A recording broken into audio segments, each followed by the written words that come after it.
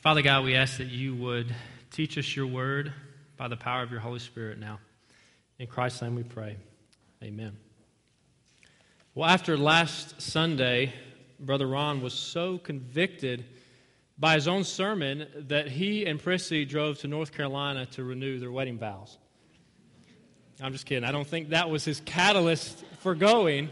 But as you know, Brother Ron and Prissy, James and Suzanne, and a few others from our church have gone to a Festivals of Marriage retreat in Ridgecrest, North Carolina. And so, as Clyde said, you're stuck with us. So I apologize for that in advance.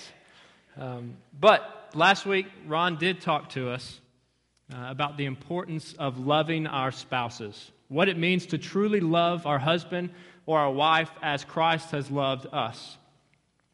Now, most of us remember when we first thought as teenagers or children that we were in love.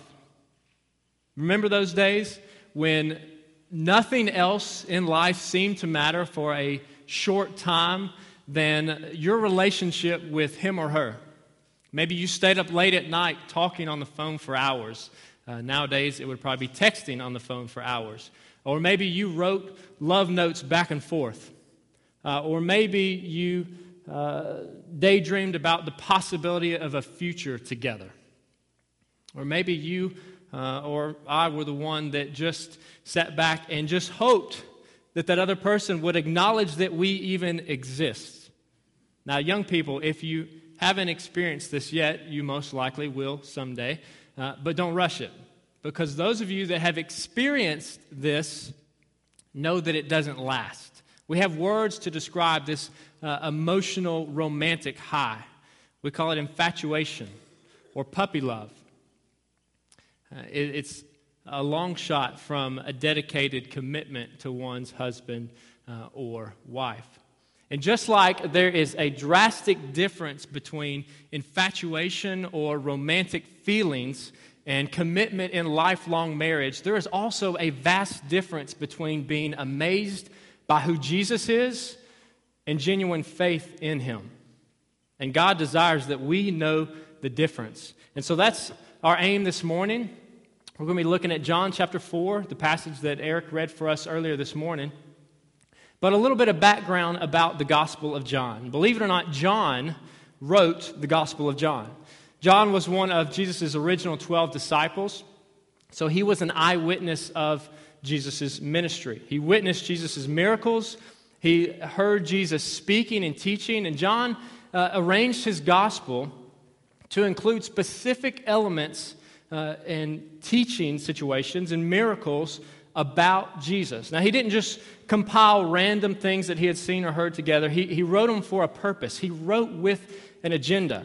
And he's very clear what that agenda is. In fact, in the very first chapter of John, he begins to tell us who Jesus is, right from the bat. You know that passage in the beginning was the Word, and the Word was with God, and the Word was God. So he's telling us that Jesus not only existed in the beginning with God, Jesus created everything, and he even says in verse 1 that Jesus is in fact God. So right off the bat, John makes no reservations about it. He wants us to know who Jesus is. And that's consistent with his entire gospel, his entire book. In fact, if you turn over to John chapter 20, and you don't have to turn there, but if you have your Bible with you, you might want to quickly. John chapter 20, toward the end of his gospel, he tells us why he wrote his gospel, why he wanted to leave behind these specific stories for his readers, and that includes us today. So he tells us very clearly why he wrote his gospel in John chapter 20, verses 30 and 31.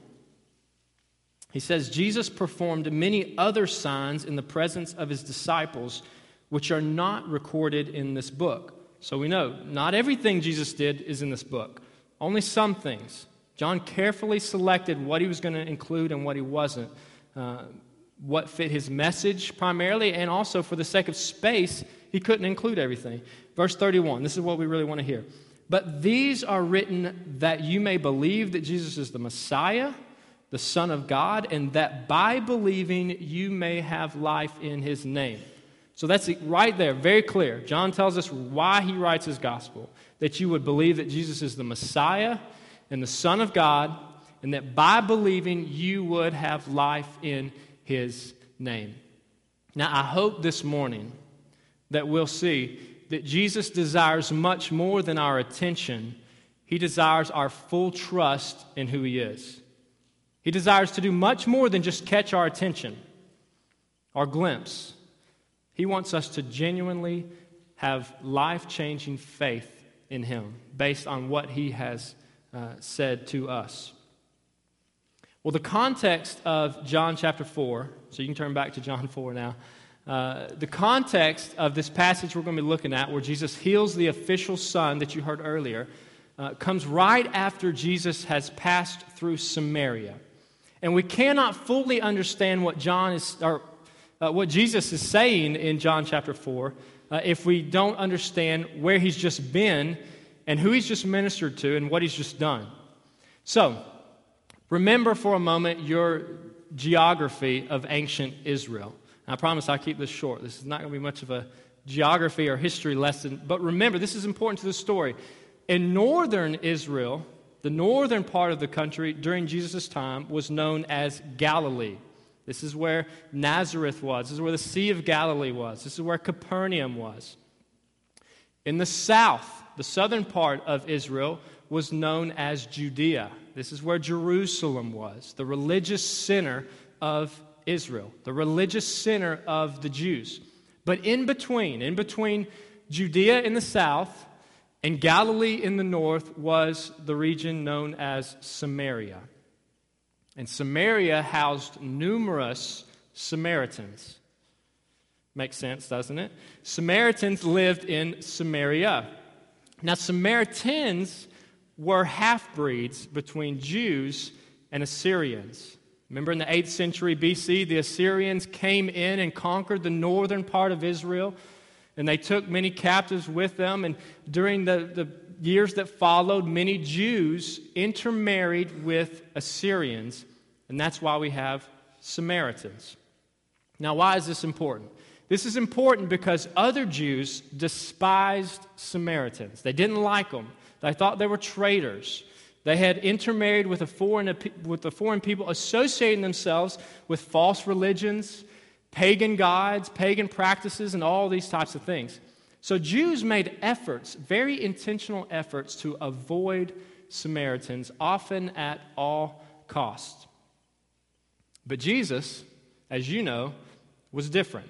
He didn't pay much attention to cultural norms of his day. In fact, he was departing from Judea, remember, in the south, and going to minister in Galilee in the north. And in order to do that, the easiest travel route was obviously to go straight through Samaria, and so that's what Jesus did. So the text tells us in John 4 that Jesus came to a town called Sychar in Samaria. There he met the woman at the well. Most of you know that story. Jesus ministered to this woman at the well, the Samaritan woman. He began to tell her that he could offer her living water, eternal life, revealed himself to her as the Messiah, the long-awaited one. And this was shocking because a Jewish male like Jesus would not normally talk to a Samaritan woman. So she was blown away. So much so that she believed in Jesus. She put her faith in Jesus, and so did much of her town. Back up with me to verse 39 of John chapter 4. Many of the Samaritans from that town believed in him because of the woman's testimony. He told me everything I ever did. So when the Samaritans came to him, they urged him to stay with them, and he stayed 2 days. And because of his words, many more became believers. They said to the woman, "We no longer believe just because of what you said. Now we have heard for ourselves, and we know that this man really is the Savior of the world." So Jesus has this successful or fruitful ministry in Samaria, among Samaritans, those that Jews, even religious Jews, despised. Nevertheless, though, after 2 days, he set out from Samaria and went to Galilee, and that's where we pick up our story for this morning. Verse 43, after the 2 days, he left for Galilee.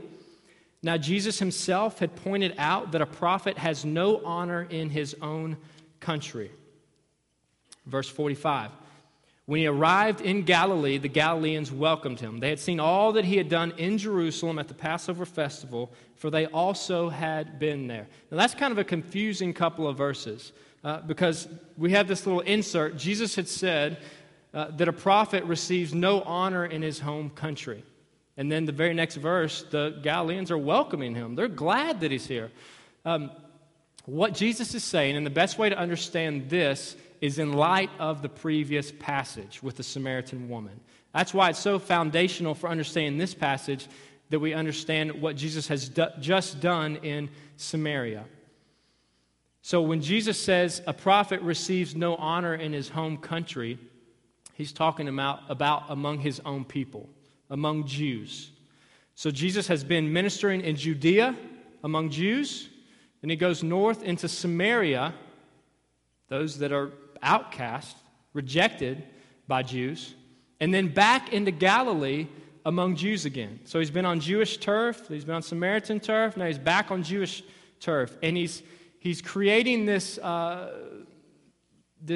tension between Jews and Samaritans and their receptivity of the gospel. So the Galileans welcomed Jesus. Well, why would Jesus say that they're not going to honor him, and then we immediately read after that they welcome him? Well, if we look back in chapter 2, verse 23, we read about Jesus being in Jerusalem already at the Passover. And so while he was there, this is chapter 2, verse 23, now while he was in Jerusalem at the Passover festival, many people saw the signs he was performing and believed in his name. But Jesus would not entrust himself to them, for he knew all people. He did not need any testimony about mankind, for he knew what was in each person. So what's important for us here is that Jesus knew the situation of the heart. These people received him because they had seen him do miraculous signs. They had seen him do things that normal people could not do, and they were drawn to it. They were impressed by it. They were amazed by this man, especially how he could help them. They were interested in how he could meet their needs. Jesus knew that they weren't really interested in making him their Savior. They weren't really interested in acknowledging him as the Messiah, as the Son of God, which is what Jesus was really here to promote, right? The truth, the gospel. And so he saw through their outer welcome to the condition of their heart. Now, we read about this over and over again in the Gospels, whether it's John's Gospel or another Gospel. We read about Jews who were drawn to Jesus. Think about the feeding of the 5,000 or the feeding of the 4,000. These people witness Jesus do amazing things. They're drawn to him. They're impressed by him. But where are they when he dies? Where are they at the end of the gospel? They're no longer there. They've had these encounters with Jesus over and over again, and obviously it doesn't really affect them long term. That's because they didn't have the kind of faith that Jesus desired for them and for us to have. Now I want to pause here for a moment and draw a correlation to our situation today. You know, we come together week after week as church people, and we sing praises to God, and we look at his word, and we fellowship together, and so often we leave as if nothing is any different. Now maybe you don't. I know I do, and I'm convinced that many others do as well. We come in this place, we have this encounter with Jesus Christ, the Savior of the world, the Son of God, the Messiah, the Creator of all things, God in the flesh, and then we leave as if it's just another day. Nothing's different. Yeah, maybe we get excited about the choral praise, and maybe we get excited when a child comes forward and recognizes his or her need for Christ, and we should. Or maybe we even like the stories we read about Jesus in Scripture. We find them fascinating or interesting. But are we really changed by this encounter with God? Do we really have the kind of faith that says, yes, Lord, I believe the things that you taught about yourself. I believe the things that you said about yourself based on what you did, based on the evidence in my own life and other people's life? Because if we really believe it, I believe it's going to change us. We're no longer going to want to just talk and think and act in ways that we desire. We're going to want to talk and think and act and live in ways that we know bring glory and honor to our God because He is our God. The Galileans did not have that kind of faith. Yeah, they were drawn to Jesus. Who wouldn't be? He was doing incredible things, but they did not really believe. Well, let's pick up the story again in verse 46. So Jesus has come into Galilee. They welcomed Him. Verse 46, once more He visited Cana in Galilee, where He had turned the water into wine. And there was a certain royal official whose son lay sick at Capernaum. When this man heard that Jesus had arrived in Galilee from Judea, he went to Him and begged Him to come and heal his son, who was close to death. So here enters this royal official into the picture. He's heard about Jesus. He probably doesn't really know Jesus. He doesn't know who Jesus is, but he's heard that He has done amazing things. He's heard that He can do things that normal people can't do, that He can perform miracles, and this man needs a miracle. His son is on his deathbed. He's about to die. And so this royal official makes the journey from Capernaum about 16 miles away to Cana to meet Jesus there, to beg Him, to plead with Him, Jesus, please come and heal my son. He's desperate. His son's dying.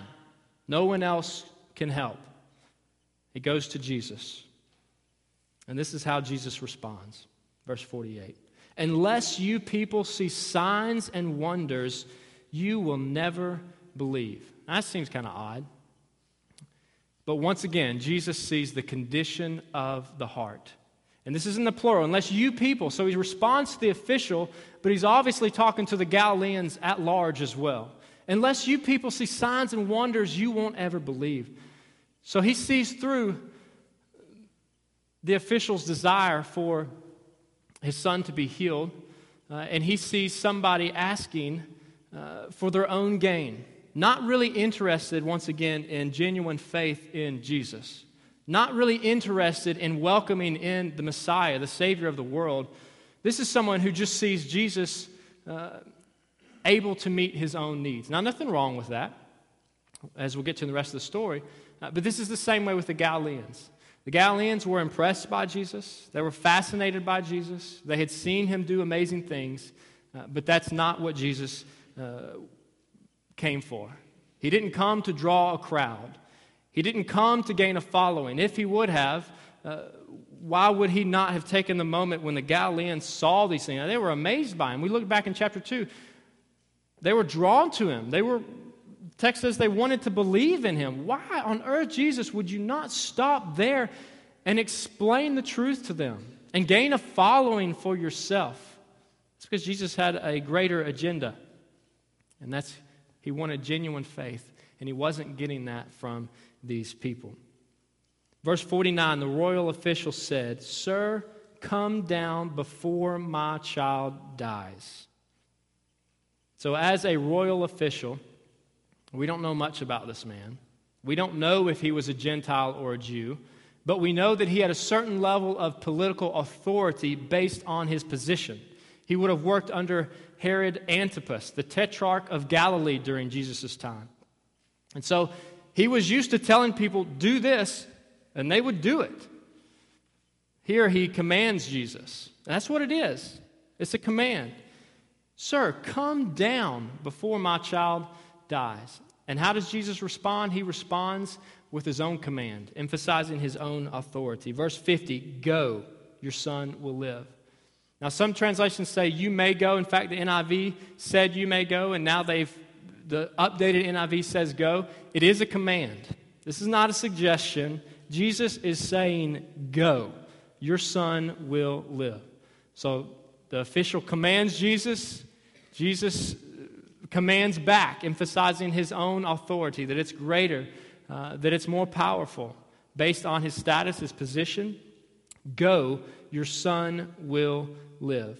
Now, at this point, this official really has a life-changing decision to make. He has a pivotal moment of faith right here. How's he going to respond? Is he going to wait and continue to plead and beg Jesus, come back to Capernaum with me, heal my son, not going without Jesus with him? Because that's really what he wanted to do, right? He came to Jesus, come with me, please come with me, heal my son. So is he going to stay there and insist that Jesus come with him, showing that he doesn't really trust Jesus, which perhaps wouldn't have led to his son's healing? Or does he go and begin to make that long journey back to Capernaum with no outward assurance that his son is really going to live? Does he stay? Does he go? The passage says he goes. The man took Jesus at his word and departed, showing that he trusted Jesus, that he had genuine faith in Jesus, knowing that Jesus was someone special, knowing that Jesus could heal from a distance. I want to pause here again and say a word or two about us today. You know, every time we hear the gospel proclaimed, we face a pivotal moment of faith. Whether we hear the gospel through a sermon, whether we hear the gospel through a Bible study, whether we hear the gospel through a conversation with a family member or a friend, through our own personal devotion, through prayer, however you hear the gospel, when you hear it, you have an opportunity to respond. We all do. And that response is something like this: do we really believe it? Do we really believe the claims of Jesus? Because he made some pretty strong ones. Do we really believe that Jesus is who he says he is? Because if we do, it's going to make a difference in our lives. Or do we walk away as if it's just another interesting story? Something that we've grown casual with. This is Jesus, the Son of God. A beautiful message that God came to us in the flesh and did for us what we cannot do for ourselves. Do you believe that? That Jesus did for you and for me what we cannot accomplish. That Jesus is the creator of all things, yes. He's the sustainer of all things, but he's also the redeemer of those who cannot save themselves. That's you and me.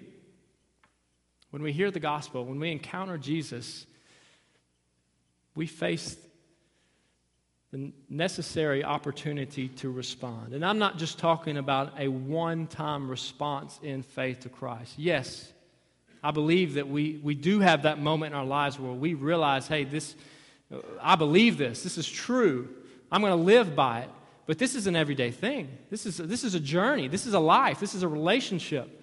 And so every time that we encounter God through his word, then we have to respond to it. You know, there's a difference in knowing Jesus and knowing about Jesus. Jesus desires that we know more than about him. He desires that we be more than just fascinated by him. He desires that we do more than just talk about him. He desires that our wishes and our dreams and our aspirations and our wants shift and become what he desires for us. Because if we really believe in him, if we really have the genuine faith that he requires of us, then we're going to want what he wants. We're going to want to do things that honor him. We're going to want to follow after him. We're going to want to be faithful to him, to be obedient to him. And that means laying aside some of our own wishes, sacrificing some of our own desires. Remember Jesus' invitation? If anyone would come after me, he must deny himself, take up his cross daily, and follow me. Genuine faith in Christ will do that. On the surface, it doesn't sound very appealing. It doesn't sound very fun to to crucify your own desires and wants. But what we find when we're drawn to Christ and when we really believe in Him and in the gospel message, then our wants, our desires change, and they become what He wants, and we find joy in it. Well, let's finish the story. Verse 51. So Jesus has just commanded the official to go, that his son would live. And this is more than just a prediction. This is more than just a prophecy. This is not Jesus looking ahead down the road saying, that boy's going to make it. Yeah, he's going to live. You can go. No. At that moment, Jesus is healing the son from a distance. Power is going out from Jesus. He is in control of the situation. He's in control of the circumstance. So the man took Jesus at his word and departed. Verse 51. While he was still on the way, his servants met him with the news that his boy was living. When he inquired as to the time when his son got better, they said to him, "Yesterday at 1 p.m, the fever left him." Then the father realized that this was the exact time at which Jesus had said to him, "Your son will live." So he and his whole household believed. Verse 54, this was the second sign Jesus performed after coming from Judea to Galilee. Now, I don't know, you may have been taught this. I think I was as well, and maybe even some of us taught this, that this was the second miracle that Jesus did in his ministry. Well, if we take John's gospel seriously, it actually wasn't. This was the second miracle that Jesus did in Galilee. Remember back to chapter 2? All these people had witnessed Jesus doing miraculous signs at the Passover. So, and then this is consistent with John's message, his theme at the end of the gospel as well, that not all the things Jesus did were recorded in the book. But John tells us that this was the second miracle that Jesus did when he went from Judea to Galilee. So here's what happened. The official takes Jesus at his word. He shows a genuine trust in Jesus. And he begins on that journey home, 16 miles toward Capernaum. And the next day, the very next day, he runs into his servants along the way with some news, some good news. That his son, who was close to death, his son that was sick, about to die, is now alive. He's doing well. There's been a dramatic change in his circumstances, so much so that his servants thought it was imperative for them to go and tell their master. And so the official's excited. And he asks, when did this take place? When did the turn of events happen? Yesterday at 1 p.m. And then he realizes, hey, that's the time that Jesus told me my son would live. There's no doubt in his mind that Jesus was the one who performed that miracle. And as a result, the passage says that he and his whole household believed in Jesus. Now, this wasn't the beginning of his faith in Jesus. Remember? It was a statement of faith by going, by taking Jesus at his word and going. But this event did validate and confirm his faith in Christ. And as a result, Jesus had a fruitful ministry among his family. His whole household believed. Now, Jesus desires this kind of genuine faith from you and from me. He doesn't just want our sympathy in the fact that he died a horrendous death for us. Jesus doesn't want our sympathy. He doesn't want our amazement in the fact that he lived over 30 years on this earth without engaging in a single sin. He doesn't just want our nominal allegiance because it's an acceptable thing to be associated with him and with the church in Birmingham, Alabama. No, he wants genuine, life-changing faith in him. And genuine faith, real belief that Jesus is who he says he is, changes us. We've seen that. It changes us. So my question this morning is, do you really believe? Do you really believe, and are you really dedicated to your Savior? Because he's worth it. He's worthy of it. If he's who he says he is, he's worth our whole lives. He's worth radical surrender to him. If he's not, then why would we even get together? I'm convinced that lack of this kind of faith is actually very common in the church. And here's one of the reasons why. I'm going to mention just a couple of statistics to you that were found by Barna Research Group, which is a research group that surveys Americans and about their faith and how it impacts their life. And this is something that they found just 3 or 4 years ago. Only 15% of those who regularly attend a Christian church ranked their relationship with God as the top priority in their life. Now, this is people who regularly go to a Christian church. Only 15% said their relationship with God was a top priority in their life. Well, newsflash, if you really believe in the gospel, if you really believe that Jesus is who he says he is and did what he said he was, did what Scripture says that he did, then God's going to be at the top of your list. Because it can't be elsewhere. God doesn't ask to be anywhere else. If you believe this, then it begins to impact everything you do. Everything else becomes secondary and tertiary and on and on. This is foundational. Now another one. Here's another statistic for you. This is a survey done among those Christians who claim to be born-again Christians. So among born-again Christians, less than 1 out of every 5 had a biblical outlook on life. Now maybe that doesn't mean much, so I'm going to define how they define biblical outlook. They say that a biblical outlook was defined as believing these things. Number 1, that absolute moral truth exists. Number 2, that the Bible is totally accurate in all of its principles it teaches. Number 3, that Satan is considered to be a real being or force, not merely symbolic. Number 4, a person cannot earn their way into heaven by trying to be good or do good works. Number 5, Jesus Christ lived a sinless life on earth. And number 6, that God is all-knowing, all-powerful, and the creator of the world who still rules the universe today. Once again, you cannot claim Scripture as the Word of God. You cannot believe what Scripture says about itself, that it is God-breathed, that it is useful for teaching, correcting, rebuking, and training in righteousness, and deny any of those things. They're pretty clear foundational elements of Scripture, yet among people who would claim to be born-again Christians in the United States, less than 20% would sign off on all those things.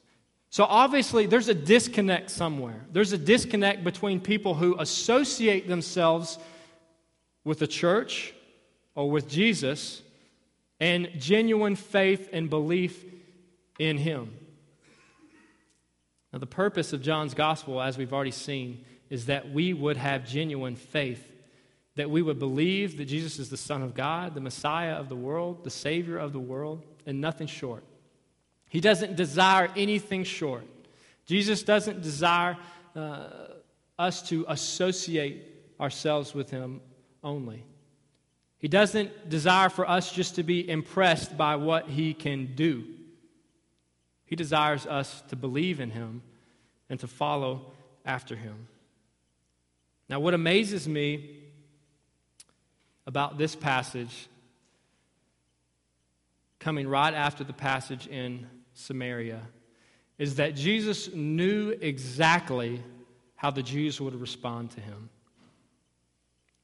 He knew that very few Galileans and very few Jews would have genuine faith in Him. He had just had this fruitful ministry in Samaria, and He only stayed there 2 days. He kept going, knowing that when He entered Galilee, He would be welcomed by crowds that really weren't that interested in who He was. And we read in the very next passage, following this one, that He's back in Judea, and He heals a man on the Sabbath, and the Jewish religious leaders begin persecuting Him. And you know the story. The rest of His life, the rest of His ministry, He is constantly being attacked verbally and eventually physically by His own people, by the Jews. But what does He do? He continues on His mission. He doesn't let that change His course. That's the kind of God that we serve. A God that sets aside His own comforts for our well-being, for our salvation, so that you and I would have life with Him, so that our relationship with the Father could be restored. Even though He knew He would be rejected and beaten, persecuted and crucified, Jesus stood the course. He stayed on mission because he loves us. That's the God that we serve. And knowing Jesus is far, far different, as Brother Ron pointed out last week, than knowing about Jesus. Knowing about Jesus, like the people in our story for the most part this morning did, doesn't change much of anything. But when you know Jesus, it changes everything. It changes our outlook on life. It changes the way that we live day to day. It changes our priorities. If you really believe him, then you're going to be dedicated to him. Now back to the marriage thing. You know that feelings, infatuation, is not enough to sustain lifelong marriage. It requires a faith commitment on the part of two people, a dedicated commitment to one another. Well, being impressed by Jesus, being associated with Jesus, being somewhat drawn to Jesus is not enough. You've got to have genuine, life-changing faith in him. Do you have faith in Jesus or something less? Let's pray. Father God, we thank you for your word. Lord, we thank you for the way that it speaks to us time and time again. Lord, we thank you that truth is found in your word, not in anything that we could say. And so, Father, I ask that you've been honored this morning. I pray that you've been honored. I pray, Lord, that you would draw us to yourself and that we would have that kind of genuine faith in you that changes us day after day after day to be more like the image of your Son, Jesus Christ. In Christ's name we pray. Amen.